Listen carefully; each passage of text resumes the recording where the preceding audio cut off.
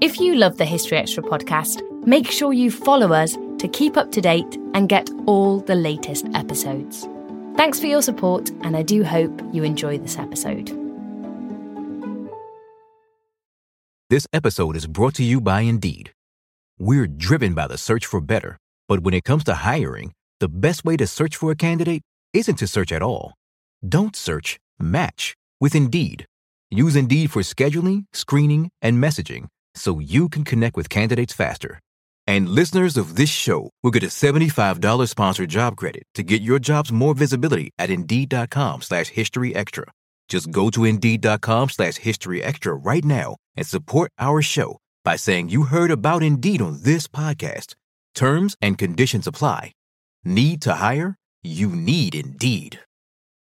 When you need mealtime inspiration, it's worth shopping Kroger, where you'll find over 30,000 mouth-watering choices that excite your inner foodie. And no matter what tasty choice you make, you'll enjoy our everyday low prices, plus extra ways to save, like digital coupons worth over $600 each week. You can also save up to $1 off per gallon at the pump with fuel points. More savings and more inspiring flavors make shopping Kroger worth it every time. Kroger, fresh for everyone. Fuel restrictions apply. Hey, it's Ryan Reynolds, and I'm here with Keith, co-star of my upcoming film, If, only in theaters May 17th. Do you want to tell people the big news? All right, I'll do it. Sign up now and you'll get unlimited for $15 a month and 6 months of Paramount Plus Essential Plan on us. MintMobile.com/switch. Upfront payment of $45 equivalent to $15 per month. Unlimited over 40 gigabytes per month. Face lower speeds. Videos at 480p. Active Mint customers by 531.24 get 6 months of Paramount Plus Essential Plan. Auto renews after 6 months. Offer ends May 31st, 2024. Separate Paramount Plus registration required. Terms and conditions apply if rated PG.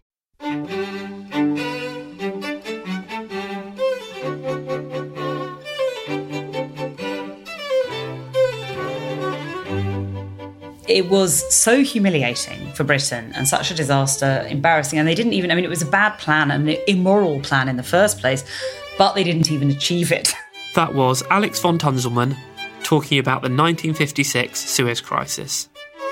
And that kingdom of Northumbria begins the idea of what became England. There it is, one entity reaching out to the whole of that part of the island. And that was Melvyn Bragg discussing the north of England, the subject of his new Radio 4 series.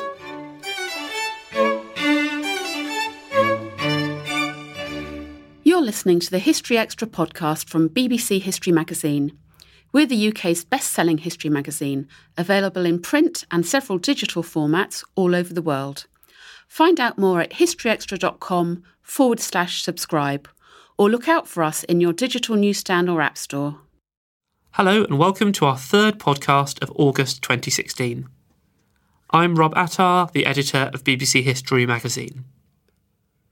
For our first interview this week, we're heading back 60 years to the autumn of 1956, when the world was shaken by two major events. In the Middle East, the Suez Crisis ended in disaster for Britain, while in Hungary, the Soviet Union ruthlessly put down an attempted uprising. These two moments both feature heavily in Blood and Sand, a new book by historian and author Alex von Tunzelmann. She spoke to our reviews editor, Matt Elton. So firstly, I guess really, for people who might not know, what events are we talking about in this context in 1956? What does your book cover? I've tried to look at the Suez Crisis simultaneously with the Hungarian uprising against the Soviet Union. And what I found when I started to research this is a lot of people don't appreciate that those two events, both of which were completely massive events for world security, actually happened in the same fortnight and really interacted with each other quite a lot. And the more I looked at it, the more I realised that it was actually the fact those two events were happening at the same time really did push the world to as close as it got to nuclear war between Hiroshima and Nagasaki and the Cuban Missile Crisis. This was definitely the point of most danger between those times. It was a very big deal. You had the Soviet Union threatening rocket attacks on London and Paris, and people were very, very seriously scared about what was going to be the result of this. So there's these two events happening. How much were they caused by the same route? Things like the Suez Canal, for instance. How much did that lead to this general kind of instability, I suppose? I mean, the Suez Canal obviously led to the Suez Crisis, but really the Hungarian rebellion came out of left field as far as people were concerned at the time. There were so many different things happening geopolitically at once, and it was really a coincidence that these things coincided. But once they did, that became extremely fateful. So really the Hungarian rebellion was caused because people were very fed up with Soviet rule. They'd had this incredibly strict, very, very heavily Stalinist Soviet rule in those satellite states in Eastern Europe. A few days before, Poland had an uprising and had kind of ejected some of the hardcore Stalinists. And then the Hungarians were quite inspired by that. And this was actually happening. So back in February of 1956, Khrushchev had made his very famous secret speech where he had actually talked about de-Stalinisation. So there was all this promise of a new kind of freer Soviet Union, but it really hadn't in any way trickled down to the satellite states. So people were feeling pretty fed up with that. And then you had a completely separate issue, which was really about the British and French kind of rule of the world. And really it's kind of Suez is sort of a tipping point between the period where you really had that old European imperial rule was still going on, Britain and France, really still having a major say in the world, particularly Britain. And then this new kind of world order rising of the United States and the Soviet Union really having a lot more sway, these superpowers rather than empires running the show. And how important are the personalities of individual people? Anthony Eden, say, for instance, how important is his personality and what unfolded and the way that it unfolded?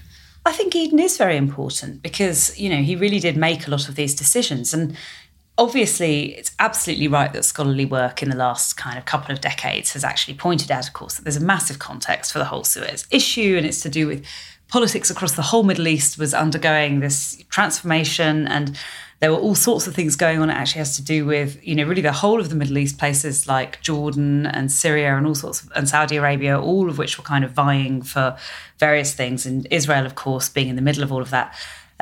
So there's all this huge background going on, which really had nothing to do with Eden. But he personally, of course, had a huge impact as Prime Minister of the UK, and he really set the course. And I think if you look through really kind of day by day what went on between about March 1956 and the crisis in October, November, you can really see that actually he was, first of all, he was quite ill during that time. And he was clearly becoming more and more fixated on this idea that you had to get Nasser, that Gamal Abdel Nasser, the leader of Egypt, was a personal threat to him. And he really did see this very, very personally as a duel between two men. Are there any other events in the lead up to the period you talk about in the book that you think are particularly key in setting these events in motion? I think a lot of events are really key. For the French, see, for every nation involved, this is about something different and quite existential. So for the French, this is about the rebellion in Algeria, which was then going on against their rule. This crisis really brings in an awful lot of the world. More countries are involved in it than aren't. And French rule had this kind of colonial rule in Algeria, and it was controversial because the French didn't see it as colonial rule. They saw Algeria as part of metropolitan France and all this. But of course, some Algerians disagreed and felt there was racial prejudice and a great deal of difference in how they were ruled from how the European residents there were ruled. So there started to be a rebellion against the French at that time. And the French, again, were completely convinced that Nasser was behind this. And he, of course, Nasser being a pan-Arabist, was, of course, very interested in this rebellion, was indeed funding it and so on, but it did actually exist without him. And the French didn't believe that. They actually believed pretty strongly that if they got rid of him, Algeria would just calm down and the French imperium would be returned to this happy state. So it was just one man they had to get rid of, which is sort of a crazy idea, really, when you think about it. But was incredibly powerful at the time, much like Eden's idea, similarly, that if you just got rid of this one man. So you had these two nations wanting to get rid of him. And of course, they considered assassination attempts and all sorts of things. And the scary thing to look at through modern eyes when you're looking at this is you really do start being reminded a little bit of the situation in Iraq. Because again, this time they didn't succeed. They didn't topple Nasser, as we know. But they had no real plan for what was going to happen if they did. So you talked a bit there about how this was a big shift from the situation where there was imperialism and a kind of world order that had been established for a while. How important is it to understand this in terms of the emotional stakes that countries had in this situation? I think it's really important, actually, and it struck me that because a lot of these actions are not rational that are done during the Suez crisis and during the Hungarian Rebellion. Often behaviour is very conditioned by, it was a very heightened atmosphere. And there's really no rational explanation for a lot of what was done. And it does come down to emotion, and there are national emotions at play. And that's also very true for the Soviet Union, where there was a very strong sense I mean, there were competing urges actually initially to liberalise. And then when it got a bit too much, there was a great deal of fear in the Soviet Union about the Hungarian rebellion spreading, and they crushed it incredibly brutally. And that really was about keeping their own control. They were convinced, Khrushchev and others in Moscow were completely convinced that the CIA were behind that happening at that time. They thought it was a real threat to not just to Hungary being part of the Soviet empire, but also being really, it was a threat to communism very fundamentally, and to their whole rule. And actually it wasn't. I mean, if you look at the CIA records as well, there were very, very few. In fact, the CIA was very understaffed in Hungary. It really didn't have, I think it had about 7 agents in total, most of whom were not very reliable.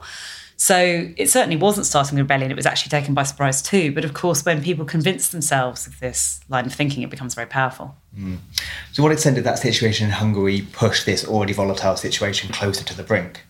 It clearly did. And you can see that actually, particularly through now, you can sort of read some of what was going on in the Presidium, the Soviet kind of governing council, as well as from the American side and from the British side and the French side, all these different points of view. And you can actually see very clearly that that Khrushchev is thinking very, very hard about Suez while he's dealing with Hungary. And one of the reasons it became very difficult is, of course, both these crises were referred to the UN, and it became very awkward because really, normally Britain would, of course, have stood up by the US and condemned Soviet aggression. But since it was actually doing exactly the same thing, it was really unable to formulate a good UN response. And actually, you had the US going against Britain and France at the Security Council for the, and in the General Assembly for really the first time ever. And, people very frightened about what this would really mean. I mean, this was a real danger to that kind of Western alliance, free world alliance, whatever you want to call it. It was extremely perilous. How difficult a position was the US in? The US was in an extraordinarily difficult position. And they were trapped between a lot of different competing alliances. So, of course, they have Britain and France massively misbehaving and having lied to them about it and continuing to lie to them about it when it was perfectly obvious what was going on. And Britain and France were still saying, well, no, we've got no, this is just a police action, it's spontaneous. And it wasn't spontaneous, they'd been planning it, and it was completely obvious they'd been planning it. Also, Britain and France were using as their means of attack, they were using Israel. And this, of course, was very complicated as well. Now, at this stage, the US and Israel didn't have quite such a solid relationship as they now had, but they still had a pretty solid relationship. And it had been widely assumed in Israel and by Britain and France that the US would simply not go against Israel in public. And in fact, they did extremely strongly, impose sanctions and all sorts of things. And the fact is, this was all happening the week leading up to Dwight Eisenhower's second presidential election. So again, everybody had assumed that he wouldn't stamp down on Israel because he would lose the election, of course, if he lost, Jewish voters in the United States. And actually, Eisenhower was very clear that he didn't care if he lost the election. He was going to do the right thing. What's your take on Eisenhower?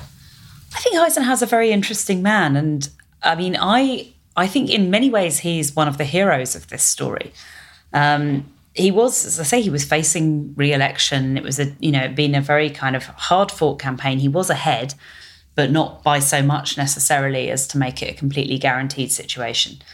And suddenly, just leading up to that incredibly tense moment in American politics, then, suddenly all the world starts going completely mad. And, his allies turn against him. And of course, he'd sold himself very strongly. I mean, Eisenhower was, 5-star general in World War II and all of this, and really seen as one of the great generals of World War II. And he'd sold himself very much on a platform of peace.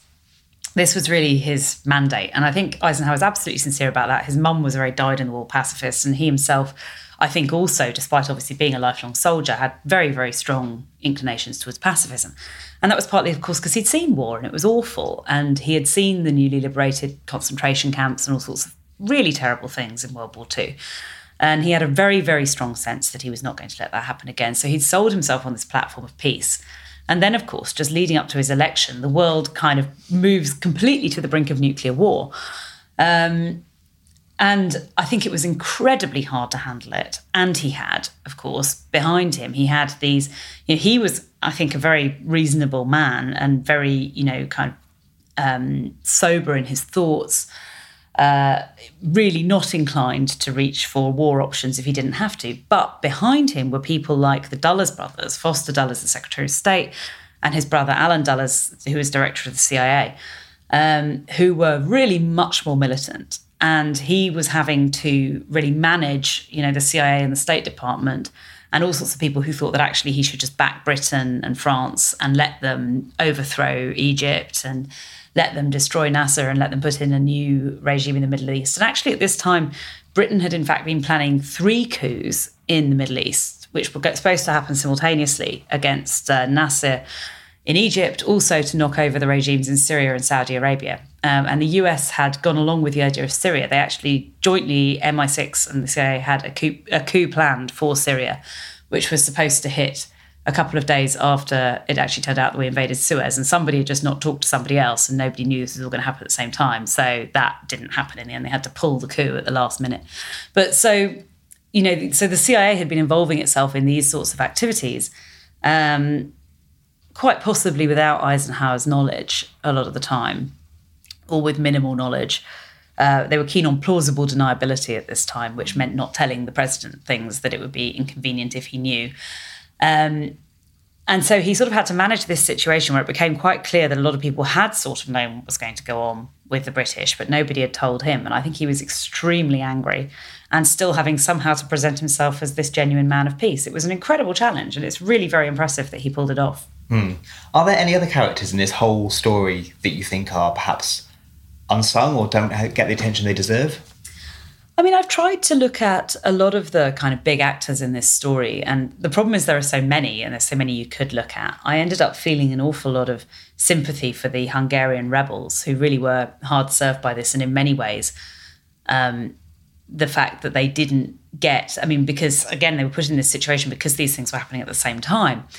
American intervention in Hungary would have been unlikely, but it would have been a lot more likely had Suez not been happening at the same time. At least some form of aid might have been given to them or something, but nothing was given. The US was not prepared to risk helping Hungary at a time this precarious. And so really, these actually very reasonable rebels who didn't want to live under Stalinism, as many of us probably would not, really did get crushed and brutalised in the most awful way. And they were desperately pleading that entire time, please help us.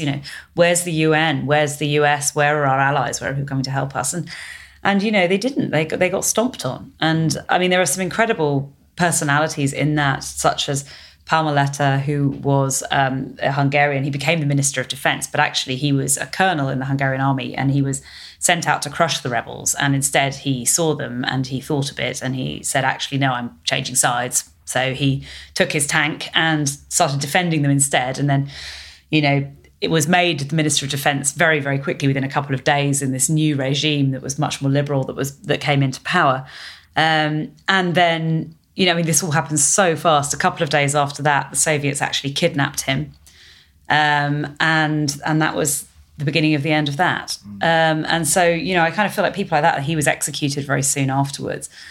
And really, this is very tragic because these people were really quite decent, liberal people who really had a completely legitimate aspiration towards self-government and greater freedom.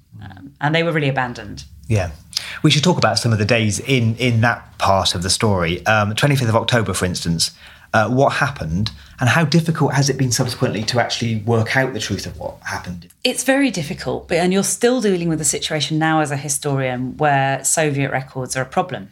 There's still considerable restrictions on using foreign policy archives in Russia, for instance. Under Putin, those have definitely not got more liberal access to those sorts of records. But we do know a fair amount now, and more has come out. And also there are very strong institutes in places like Hungary for the study of this kind of stuff. So the 25th of October is known as Bloody Thursday. And that's a very significant day for Hungary in that what happened on that day, it's still very, very hard to know the precise details of what happened. And there are very contradictory reports. But effectively, a large and peaceful protest in the main square in Budapest. So you had sort of really thousands of people gathered in that square, and somebody started shooting. And it's still not clear today who started shooting, whether it was Hungarian army officers, whether it was Soviet army officers, whether the Soviets were shooting to defend the crowd from the AVH, which was the Hungarian secret security police. Whether, who was shooting is still impossible really to know. But we certainly know that a large number of people were killed. And again, there's huge disparity in terms of the number, because the Soviet Union tried to cover this up. For many years, you couldn't say there'd been a massacre or anything like that. And eventually they sort of admitted a very small number. Other numbers have been quoted up to 1,000 people, with the Soviets suggesting, I think, 22. It's incredibly contentious what the numbers are. And it's still hard to tell. And you've got these conflicting reports, but it's this extraordinary event because, of course, it was brutal bloodshed. I mean, people just gunned down in a square in what had been a peaceful protest. Deeply shocking. And it really kind of galvanised people. I mean, Budapest was in the most extraordinary state at this time, and you really did have, pitched battles in the streets and rebels holed up in a few locations, often very, very young people. I mean, a lot of the rebels were teenagers. Some of them were even kind of 12, 13, 14 years old. In the book we have some, even on the cover we have a picture of a child soldier in Budapest, because it's very striking when you see how young a lot of these people were. But they were desperate, and they were terribly, terribly punished afterwards, those who survived. So when it comes to tripartite aggression, to what extent was that expected, and what unfolded? Well, it wasn't really expected. The tripartite aggression is the name we would now give to it, because the players in that were Britain, France and Israel. And what happened, and this is the secret plan that they cooked up together, and they cooked it up at Sèvres a few days before, in France, and the idea was that this idea was so crazy that afterwards many people in the British establishment would refuse to believe it possibly happened, even denied it for a very long time, and eventually the truth has come out, and this did happen. But it is extraordinary that the idea was that Israel would invade Egypt, and this would be on some pretense. What you had going on at this time, to give you the full context, was there were a lot of infiltration raids into Israel by small bands of either Palestinian or other Arab fighters. And that was a sort of ongoing thing. Israel was coming back to that with reprisal raids into Arab-held territory. And so there was an atmosphere of some tension. But on this occasion, the idea was to fake one of those. So Israel were going to invade Egypt on the pretense that they were going to root out these infiltrators. In fact, as Ariel Sharon, who is one of the commanders of this campaign, said, where they were invading in Egypt, Sinai, was not where the invaders were coming from. I mean, this was completely untrue, and everybody who knew the region would immediately spot this was untrue. But so the idea was that Israel would stage this raid into Egypt towards the Suez Canal across the Sinai Peninsula. Britain and France would condemn it, and they would issue a threat that Israel and Egypt both had to stop fighting or they would invade. And although secretly they, of course, had put Israel up to it, but they would pretend, for the sake of the world, that they were responding to a spontaneous invasion with what they would call a police action. So they would then invade, and they would make Israel and Egypt would both have to retreat a set distance from the Suez Canal. And for the security of the world, Britain and France would selflessly occupy the Suez Canal. And the plan ultimately then was because they planned this with Israel, they of course knew that Israel would abide by all their terms, Egypt would not. So the idea is that they would then be able to fight all the way to Cairo and overthrow Nasser eventually. So really this entire plan was a setup and a bluff, and a rather thinly disguised one. How they thought they would get away with it, I mean, who can possibly say? But this is exactly what actually did transpire. And of course, everybody very quickly spotted that Britain and France, in fact, had been colluding with Israel, and that, in fact, this wasn't a spontaneous situation at all. It was entirely planned. And that became very apparent for sort of comedy reasons almost, in that when they issued this ultimatum that, both sides had to withdraw from the canal, well, the fighting wasn't anywhere near the canal at that time. I mean, actually what that meant was that Israel was being asked to advance towards the canal to withdraw, whereas Egypt was being asked, Egypt, the victim of the aggression, was being asked to withdraw to within its own territory and abandon large amounts of its own territory. So, of course, anybody watching this situation could see that this was nonsense. And the Americans, of course, immediately spotted it. Everybody immediately spotted it. And initially, the Soviet Union was extremely convinced that the Americans were also in this plot, backing up Britain and France, but actually they certainly were not. Why was it so bungled? It seems mad that it was so poorly done. It does seem very mad. I mean, when you look through the military plans are extremely poor and full of gaps. But actually, the Joint Chiefs of Staff said that repeatedly. I mean, they advised Eden, and the Joint Chiefs of Staff were really quite opposed to this whole operation. There's a report they sent Eden shortly before, which really advises that the consequences of carrying this operation out will be terrible. It's quite clear on that. It makes clear that they don't have a good plan, they don't have an exit plan. Eden had all sorts of assumptions, that he was saying. I mean, he had the Joint Chiefs saying to him, look, this is going to be quite difficult, particularly Lord Mountbatten, who was very opposed to it, who was saying, you're going to get stuck in there for years. It's going to take you at least a month to fight your way to Alexandria, and then what you're going to do it. And Eden was kind of airily saying, oh, absolutely nonsense. The Egyptians will crumble immediately. We'll be in Alexandria in 4 days. And of course, this wasn't true at all. And his commanders were actually right. So all the advice was don't do it.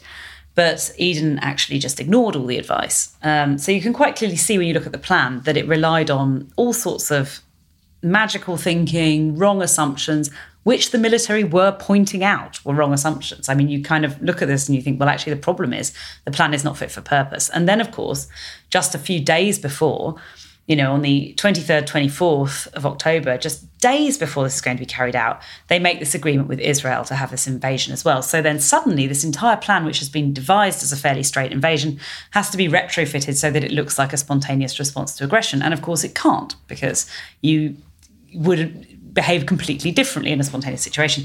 So really none of this makes any sense. And of course they have to keep chopping bits off the plan to try and make it look more spontaneous, which A, doesn't work, and B, damages the plan. What actually happened when this plan came to unfold?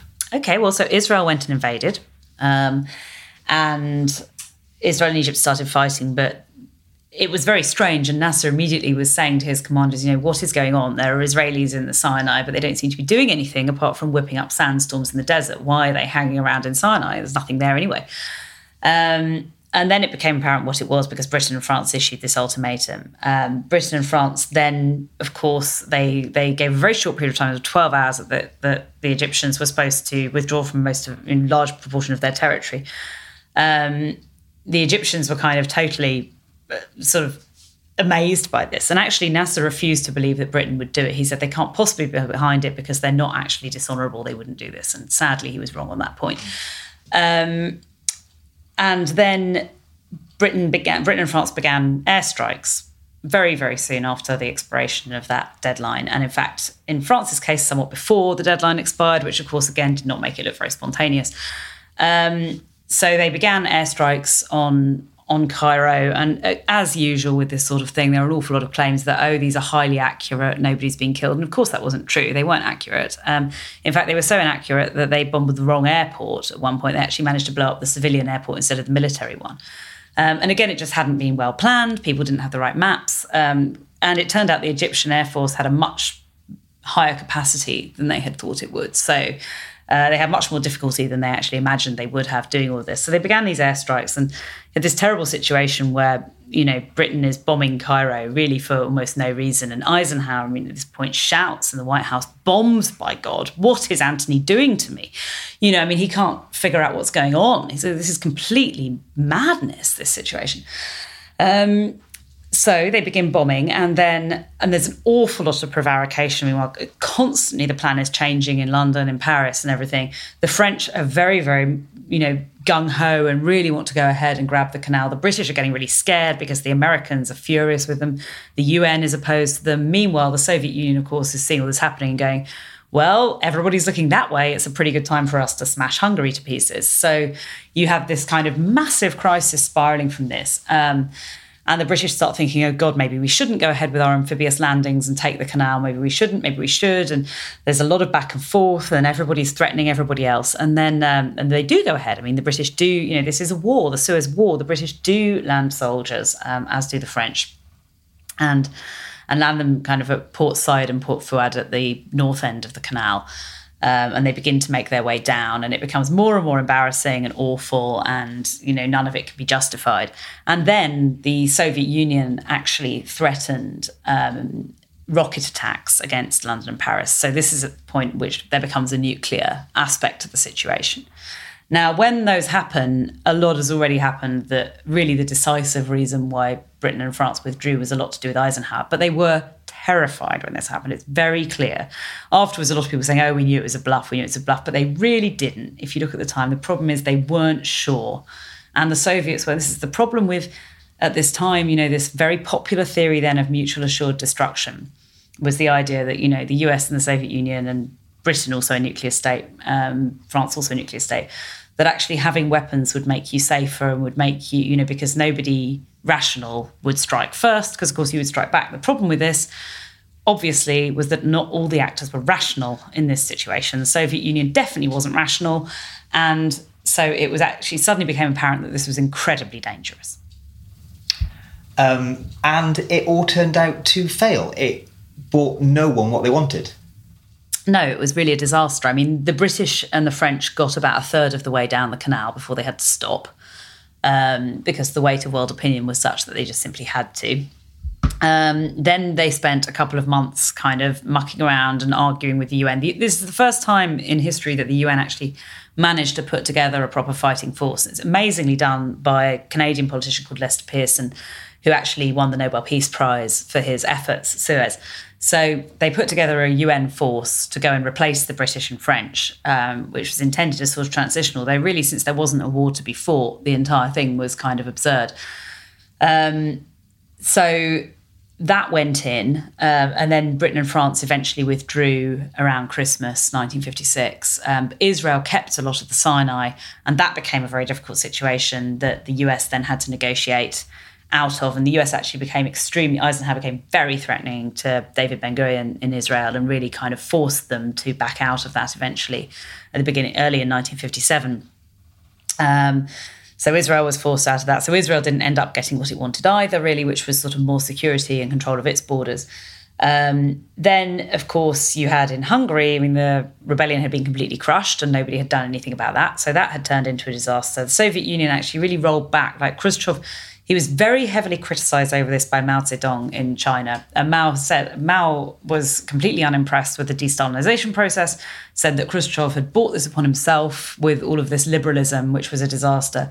So tragically, really, for the whole Soviet Union, you see these small but beginning reforms just get rolled back straight away at that time. So really the repression comes back and it becomes a much more unpleasant situation for a lot of people in the Soviet bloc.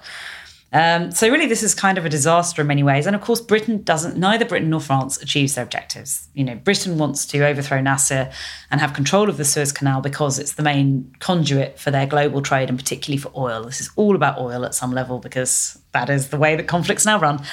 And they don't achieve that. They don't get control of the canal, and Nasser stays in power and becomes a lot more powerful.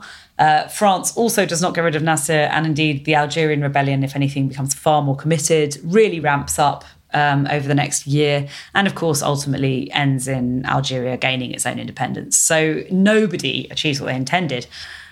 All that this actually does is massively strengthen Nasser and massively strengthen separately Soviet control of the satellite states. So really this is a pretty bad outcome from Britain and France's point of view. Who was the biggest winner and who was the biggest loser from all of this? I think the winners really, the people I think emerge as victors really are largely Nasser and Eisenhower.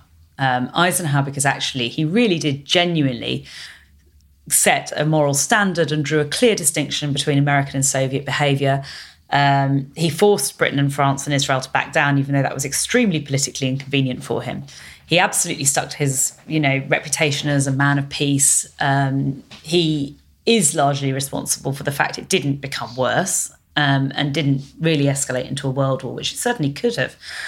I think his presence of mind and so on came, really were proved by this, but also, of course, he won his second presidential election. So he emerged as, a sort of resounding majority that actually the American people, despite everyone having said, oh, no, you'll lose the Jewish vote if you go against Israel. In fact, that wasn't true.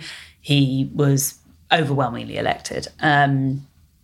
Nasser, of course, was very much confirmed in power and shown to be, and really it gave him incredible power as a pan-Arabist leader, because he was always talking before this about imperialist aggression. And of course, some people were quite dismissive about that, said, oh, what nonsense, you're paranoid. And of course, this proved him right. It looked suddenly like all of that sort of talk was entirely justified because we'd gone and done it.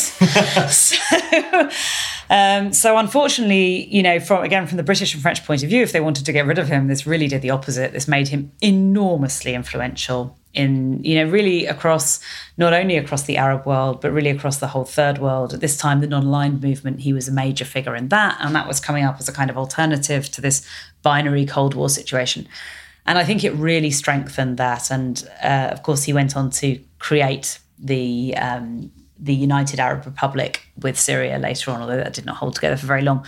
But it made him hugely powerful. It also resulted, as the sort of reverberations that kind of come out from Suez also meant that actually a lot of the Arab countries really became extremely anti-British and French, which was disastrous from the point of view, of course, of oil, from the point of view of influence and all sorts of things.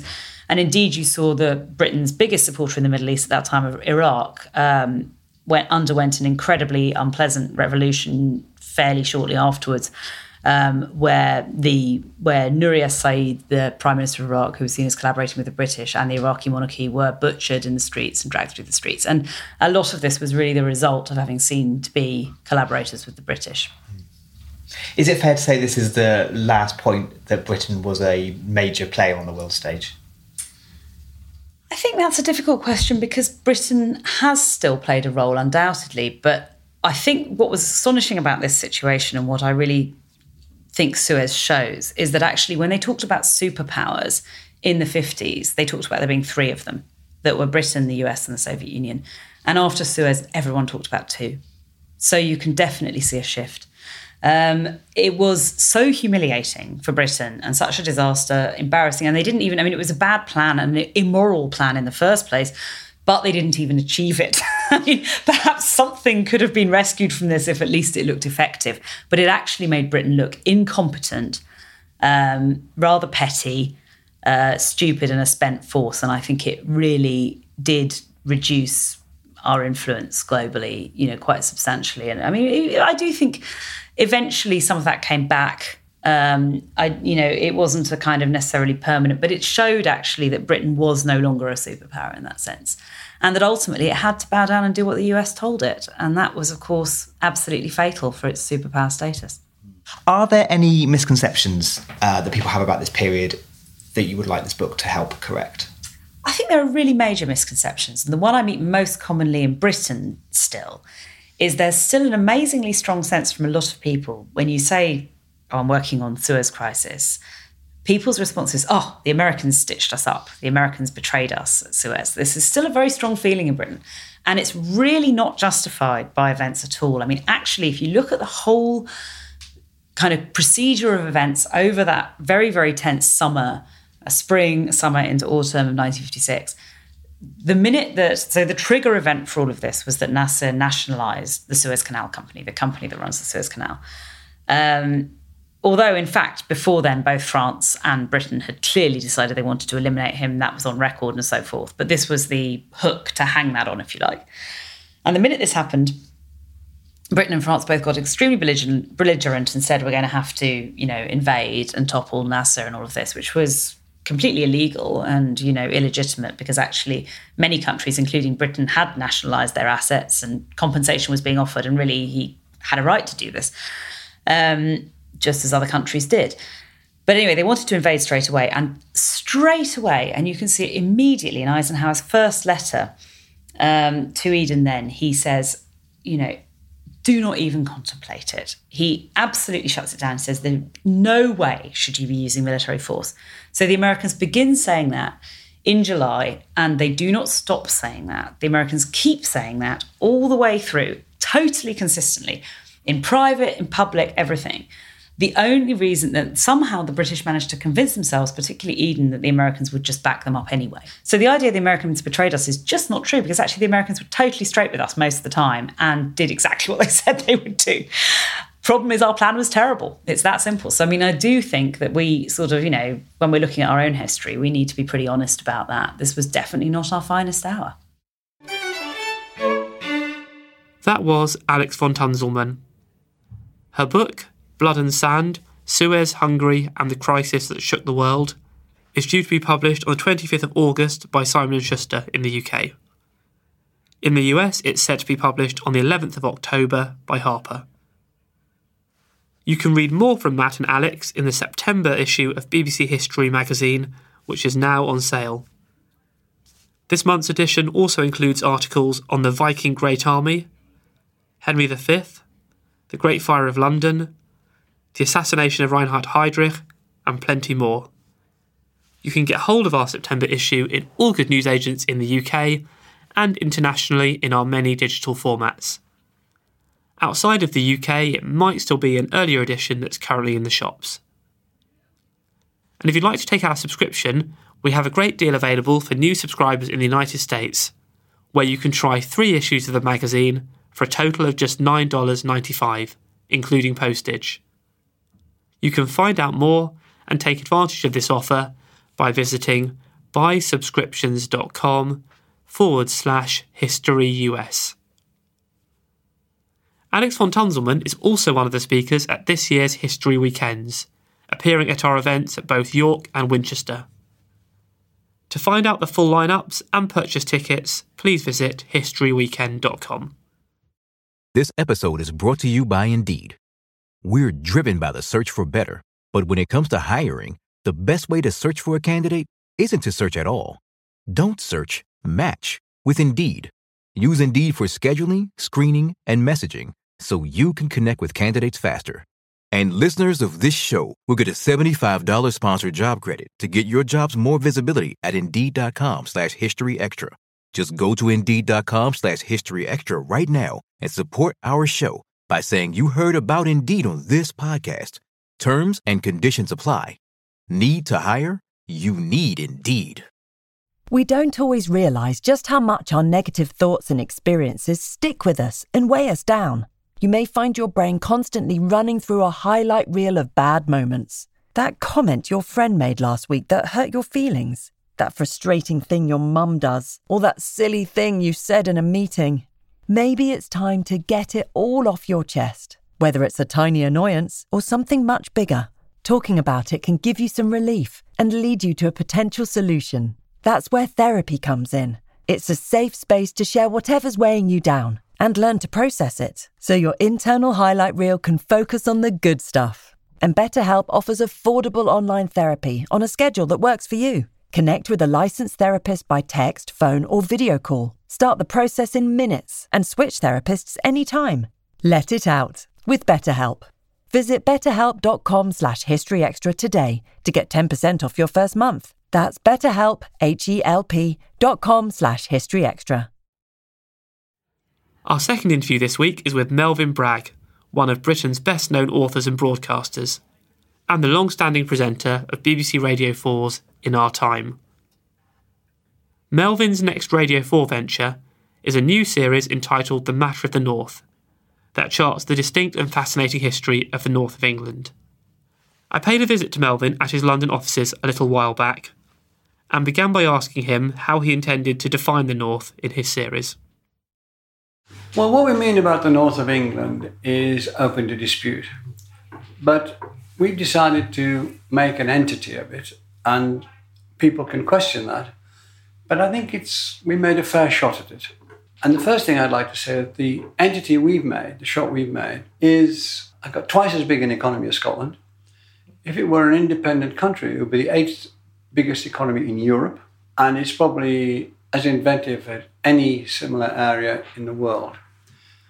And the map we've drawn starts in the north, the far north, across the Roman Wall, Hadrian's Wall from east to west, from west Cumbria, the Solway, to the east, Newcastle, Wallsend, and then we go down from Wallsend, down the North Sea to Humber, to Hull, and then we trundle across country, including Sheffield, and we get to just below Liverpool, in the Cheshire area, and then up the west coast, the North Sea, back up to the Wall.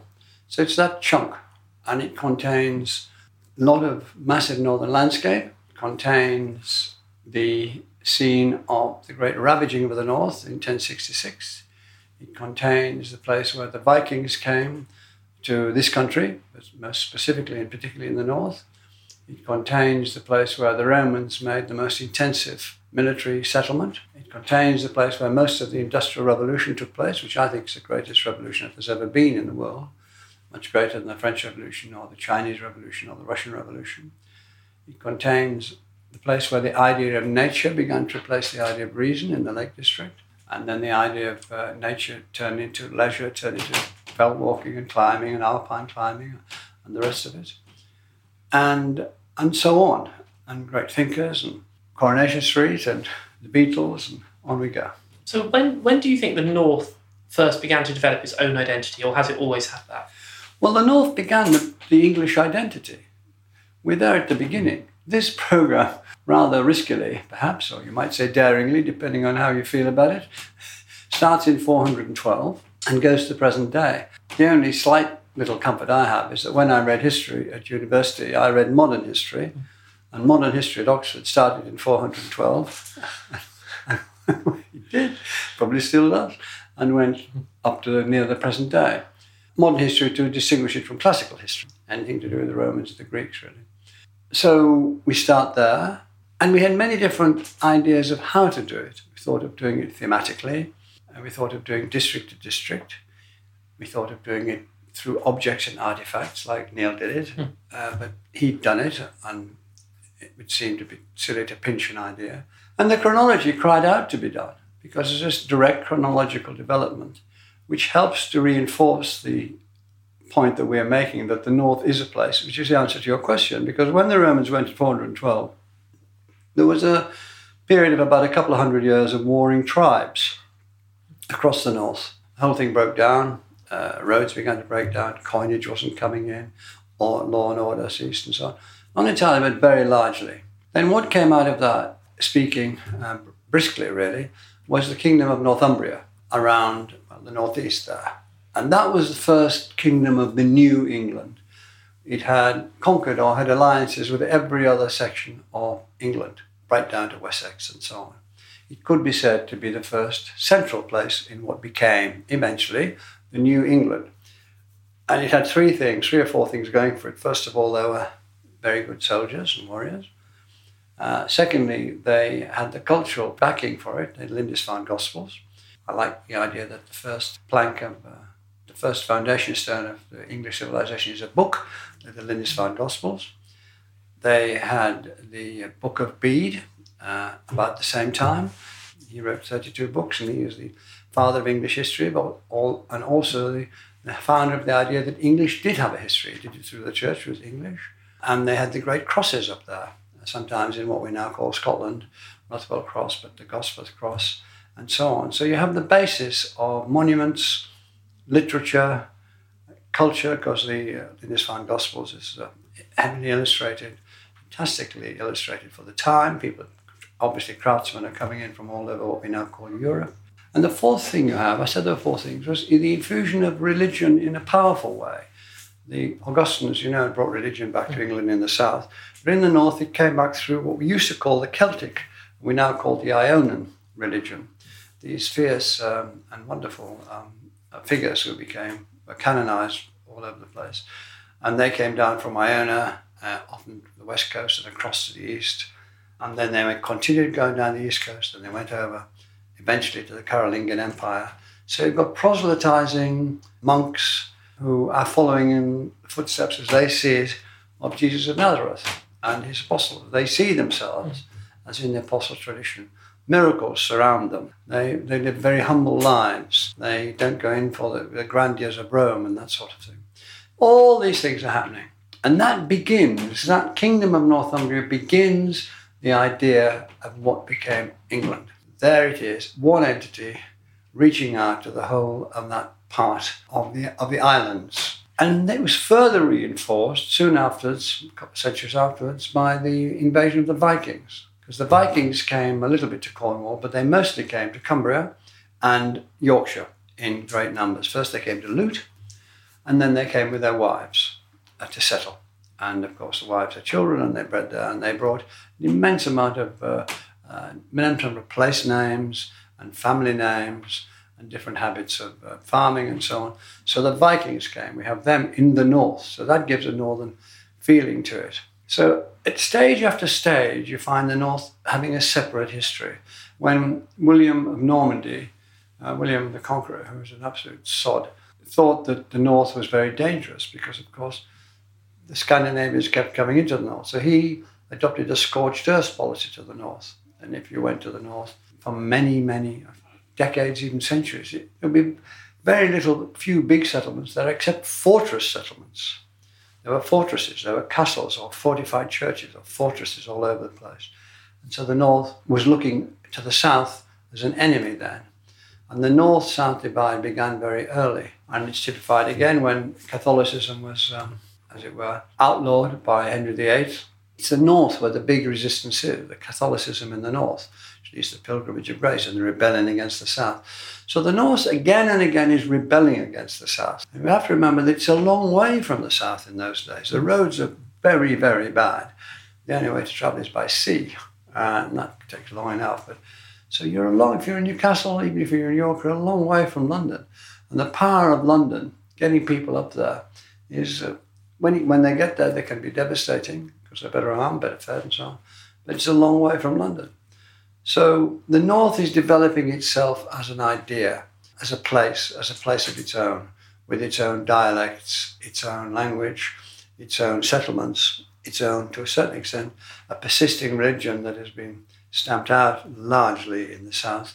And the Viking dialect is heavily into it. So that even Chaucer, even in the 14th century, when he's writing about people from the north coming to the south people cannot understand them. Not only because of the accent, because simply different words being used. So on we go, and then the Industrial Revolution makes the north a different place. The north becomes the centre of the country. For decades, it's the north of England which is making the wealth of the country, making the pace of the country. All of a sudden, this small island has 35% of the world's trade. It's the world producer of this, that, and the other. Whether it's engines, anything to do with engines, engineering, and so on, sets the pace and gets in the lead for a while. So they're building railways in America, they're building railways in China, they're building railways in India, as well as here, for instance. So there's that, and on it goes. And I think that broadly, very broadly, is a history of how the north became a place on its own. Now, it isn't as neat as Scotland or Wales or Ireland, but it is a place which has its own internal connections and its own internal loyalties. And I thought it was worth exploring. So that's what we do, we explore it, and if people want to take issue with us, that'll be terrific. Let's have an argument. That's good. And was there ever a prospect of the north actually being its own country? I'm thinking particularly around the time of Northumbria. Could England have ended up quite different? In the early days, Sam Northumbria in 7th century was its own country. There were several countries. There was a septarchy, there were 5 or 6. But there was a dominant country, and that was first the Northumbria, and then it became Wessex and Ralford. They're little countries, and then they sealed themselves into one country. So I was saying, it isn't as neat as Scotland or Wales or Northern Ireland, but it's still there as an entity. And it's more fugitive than Scotland. You say, you hit Gretna Green, you're in Scotland, they all speak differently, they were killed. They all speak differently, they're a nation. You go to they're a nation. You can't say that when you go to the train at Manchester. But we're trying to show that in many respects it is a fundamentally different place from any other in the United Kingdom. Because of its geography and location, has the north had a different relationship with Scotland than, say, the south of England has? Yes, I mean, sometimes it's been largely antagonistic, but not always. You find some of the great northern artefacts, like the Rothwell Cross, the one is just across the border in Gretna Green, when Northumbria spread just across the border. But the Scots have been a threat to the north, so the north set a guard against the Scots, not only the wall, but the castles at Carlisle on one side of the country, Newcastle on the other side of the country. And that's pressed the north into, again, defining itself against Scotland, and defining itself against the south. It's interestingly muddled because in the border areas, of course, across the border, let's call it the Roman wall to make it easy, there are the same families on either side of the wall, and people's land goes on either side of the wall, and their herds of cattle and their flocks of sheep go on either side of the wall. So the borders are not only a heavily disputed territory, which they are in the border wars for about 250 years, they're also a little entity of their own. But nevertheless, the north of England braces itself against Scotland, yes. And so there have obviously been times when the north has set itself apart from the south. Have there been occasions in the history where the north and the south have come together more, perhaps I'm thinking in times of warfare? Yes, I mean, you put your finger on it. The great times have been times of warfare, particularly in World War I and II. World Wars I and II, but before then, people would come down from the north to join in the armies that were going to France because, apart from anything else, it was lucrative. And of course, the aristocracy of the north owed allegiance to the king, and part of their task was to come down and bring knights and archers and soldiers to go out, usually to France, to fight. We've talked a lot about the attitude of the north towards the rest of the country. What do you look at the attitude of the south towards the north and how leaders or politicians and monarchs in, say, London have tried to control the north? Well, they have. I mean, from the beginning, let's say from the beginning, from 1066, because before then the north was getting on very well. Then they've often seen the north as something that had to be subdued. I mean, William the Conqueror and his sons thought it had to be kept in its place, and scorched earth and cleaning out the population up there. They thought of it as a nuisance and a threat. Threat because it was a base for Scandinavian, for the Vikings to come in and then march south. A threat because it might join up with Scotland when Scotland marched south. So it was seen as a threat, sometimes as a buffer state, but as often enough as a threat, yes. And do you think because of its distance from central government, it's been easier for people in the north to rebel, to kind of fight the authority, religious or secular, governmental authority? Well, I don't know whether it's been easier because, people have rebelled in the southwest in this country. And as we know from the Peasants' Revolt in 1381, they rebelled in Essex and Kent and very near London. So rebellions haven't been geographically based. But I don't think it's been easier.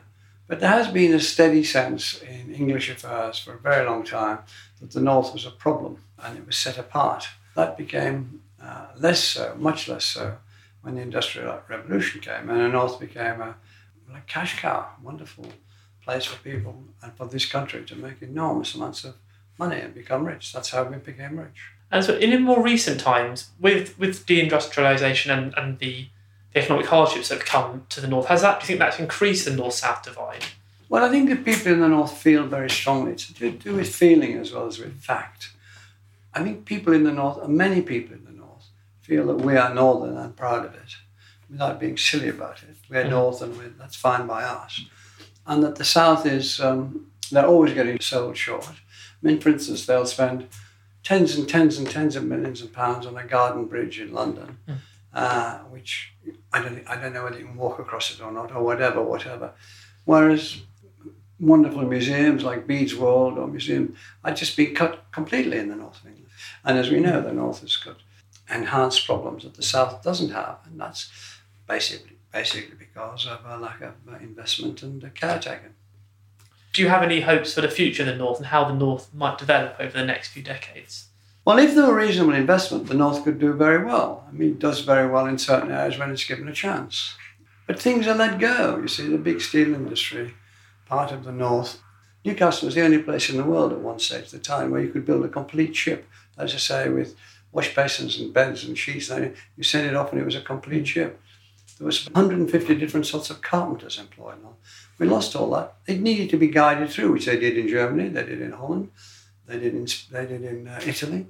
Why didn't we look after that? Why didn't we? We haven't taken much care of it. How much has being northern been important for your own identity? Well, it's very difficult to talk about your own identity because other people tell you about your own identity. But I was very aware of the vastness of the landscapes of the north, and I think that sort of thing has an influence on you. I was very aware of the way people spoke as being different from. I know you race headlong into the cavern of cliches, but the fact is that when I go north, people are more friendly. Maybe there are fewer of them, they've got more time, I don't know, but everybody says that. The crew that you're with are more friendly. Is that is quite definitely the feeling of a different history there and the feeling of a different expectation. We should wait and see if the series works. That was Melvyn Bragg, The Matter of the North is set to begin on BBC Radio 4 on the 29th of August. You can also read a version of this interview in the September issue of BBC History magazine, which, as I mentioned before, is on sale now. And now it's time for the latest history news with our website assistant, Ellie Cawthorne. A rare Tudor window panel has been stolen from a village chapel in Leicestershire. Depicting the prophet Ezekiel bearing a blue halo, the stained glass panel was created by the well-respected Dutch artist Gallion Hoon, glazier to Henry VIII. It is thought to have been commissioned during the chapel's construction in the 1530s. Experts believe that the panel was likely stolen to order. Peter Ayres of the Church's Conservation Trust told the BBC, "It's not something you might just stroll across and decide you want to steal." He has labelled the crime a theft of public property, adding that the Trust is devastated by the loss of the stunning and irreplaceable panel. In other news, a new method to accurately pinpoint ancient historical dates has been identified by archaeologists. Astrochronology uses traces of solar storms, which cause a spike in radiocarbon levels, preserved in tree rings as time markers. University of Oxford researchers Michael D. and Benjamin Pope claim the technology could help tie down the floating timelines of ancient cultures. They suggest it has the potential to date major prehistoric events, such as the collapse of the Mayan civilization, the construction of the Giza Pyramid, and the Vikings' arrival in the Americas, to the exact year. Elsewhere, excavations which aim to uncover a possible Nazi train filled with gold are underway in southwest Poland. A team of privately funded researchers are digging in a complex of tunnels where a train stacked with bullion is rumoured to have been hidden by the Nazis as they fled from advancing Soviet forces in 1945. Some Polish officials and historians, however, have expressed serious doubts about whether such a train exists at all, citing a lack of documentary evidence and an earlier survey of the site which found no sign of a train. Despite scepticism, the treasure hunters remain hopeful. "The results are extremely promising," said the team's spokesman. "It's not a needle in a haystack. If it's there, we will find it." Well, we've now reached the end of this episode, but please do listen in next week when we'll be talking about the Great Fire of London as we approach its 350th anniversary. Thanks for listening to this History Extra podcast, which was produced by Jack Fletcher. Do let us know what you think about this episode by emailing podcast@historyextra.com, and we might read out your messages in future editions. Alternatively, why not keep in touch via Twitter or Facebook, where you'll find us at History Extra. And for more great history content, don't forget to visit our website, historyextra.com. It's packed with articles, quizzes, image galleries, and much more. Plus, it's where you can download hundreds of previous episodes of this podcast.